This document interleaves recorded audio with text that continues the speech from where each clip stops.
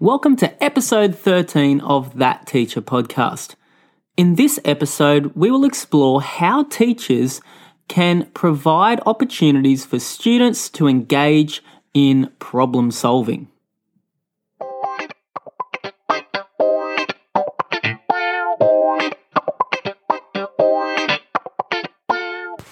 When it comes to problem solving, there is an old saying that comes to mind. Give a man a fish and he'll eat for a day. Teach a man to fish and he'll eat for a lifetime. This old proverb is such a great reminder to us as teachers. Our job is not to just tell students information, but to provide them with opportunities to solve problems. And once they have the skills to solve these problems, they will hopefully be able to use those skills later in life to solve further problems. Problem solving is a process. It's an ongoing activity in which we take what we know to discover what we don't know.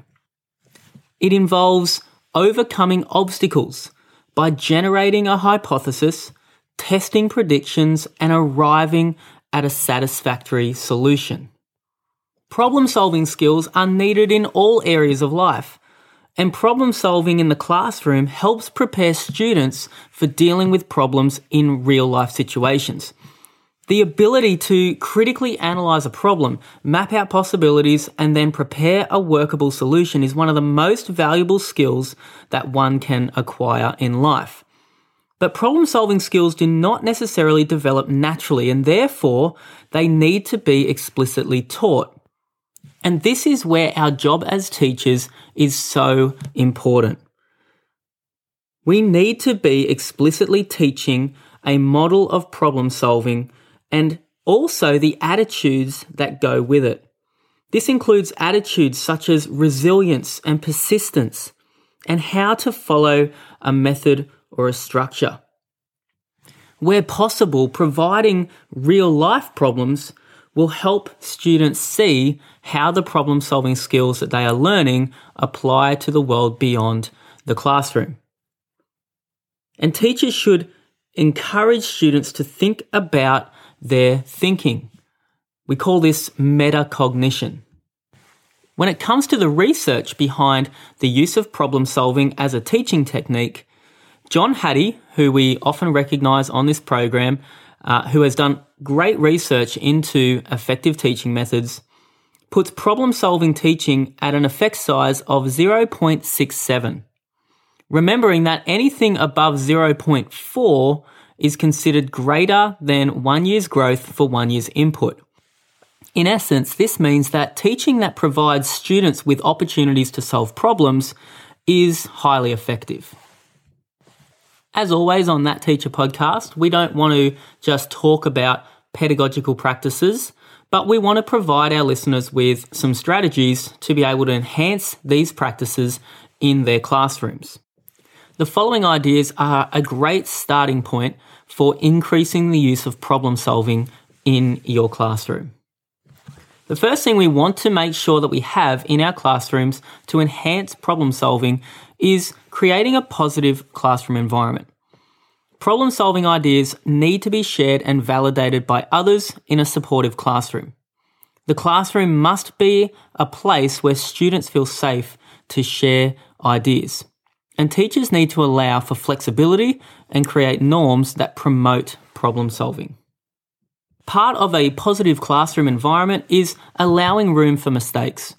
Mistakes are essential for student learning, and they are part of the problem-solving process. Students need to be comfortable with making mistakes and using these as an opportunity to learn and move forward. Students need to be encouraged to voice their ideas and have the rule that no idea is a silly idea. Even the silliest idea, if analysed and built upon, can bear fruit. And as teachers, we need to link errors to misconceptions and correct them as soon as possible. And then we need to teach the students how to do this so that they can learn from their mistakes. We need to normalise the trouble and the struggle of problem solving in the classroom by naming it, acknowledging it and calling it what it is. It's a sign that we're growing. and the goal is for students to accept challenge and failure as a chance to grow and do better.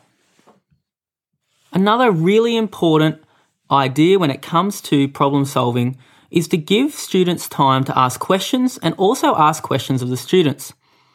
Intentionally design lessons that allow for wondering and exploration. When students take ownership of their own learning, confidence can result. Curiosity is an important part of learning, and students' interest is a great place to start. Try to promote problem solving by stepping into the student's viewpoint to find what motivates them, and encourage students to ask questions such as what, why, and how to help them understand the problem fully. Once a problem has been established in your classroom, you can also use collaborative practices to solve the classroom's problem. Working collaboratively encourages and broadens problem-solving skills, and it also teaches students to suspend judgment of others and their ideas, and to see ideas from a different perspective or a different point of view. It's essential to model this to students so that they can effectively discuss the merits of ideas without judging or upsetting the person who thought of the idea. It is important to remember that we actually have to teach problem-solving skills explicitly. Problem-solving skills need to be modelled to the students using real-life problems wherever possible. Modelling and providing opportunities for students to practice learning how and when and why to use each strategy so that they can become self-directed learners. Before providing a problem to the class to solve, it's so important to consider, have I explicitly taught the skills that the students are going to need in order to solve this problem? Our job as teachers is to set up students for success rather than failure. Explicitly teaching the skills required for problem solving will set the students up for greater success and lead to greater confidence. Part of teaching students about problem solving is also teaching them reflective practice. It's so important that students learn how to reflect on what they did, where they went right, where they went wrong, and how they can improve for next time. As students go about solving problems, it's so important that as teachers, we are sensitive and encouraging throughout the process. We also need to be extremely patient. When working on new problems, students may initially be unsure of themselves. They may even want to give up. It is therefore vital that as teachers, we guide, encourage, and provide positive reinforcement to students. But it's so important too that we don't give them the answer.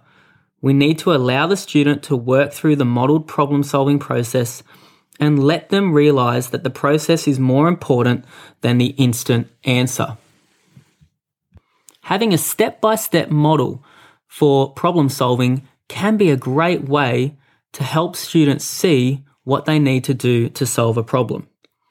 The model that we use at our school is an 8-step model that provides a simple framework for students to follow. And this is something that you can create and have in your room for easy reference. For our school, the model goes like this. Step 1, define the problem. What's going on? Can I break it down into smaller parts that are more manageable? Step 2, set some goals. Focus on the steps that you can take to resolve things.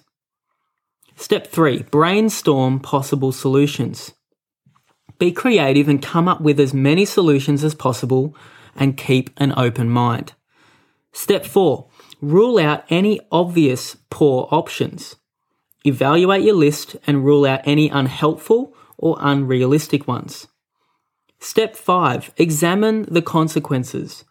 Go through the options that you have left and list the pros and cons for each. Step 6, identify the best solutions. Look at the options and pick out the ones that are most practical and helpful. There might be one obvious solution or a combination of ideas might work. Step 7 is to put your solutions into practice. Have faith in yourself and make a commitment to try out one of your solutions. Be patient and persistent. And step 8, ask yourself, how did it go? Reflect. What happened when you tried it out? If it didn't work, try another solution. Think about the strategies that you are using and what is working. Is there a better solution? What did you learn from doing this activity? Using activities that provide opportunity for problem solving is a highly effective teaching practice. And I would encourage any teachers who are listening to this to look for ways that you can use problem solving in your classroom. Remember to explicitly teach the skills that the students are going to need to solve the problem. Think about ways that students can collaborate and provide a framework for students to follow so that they have a scaffold to use for their problem solving. We want to thank you for joining us today for episode 13 of That Teacher podcast. It's been so great to have your company as we unpack how teachers can increase the use of problem solving in their classrooms. We would encourage you to subscribe to That Teacher podcast on Apple Podcasts and follow us on Facebook, where there is a That Teacher podcast page. It is a great privilege to provide the content of this show for teachers around the world. We want to thank you again for joining us, and we hope that you'll join us again next time on That Teacher podcast.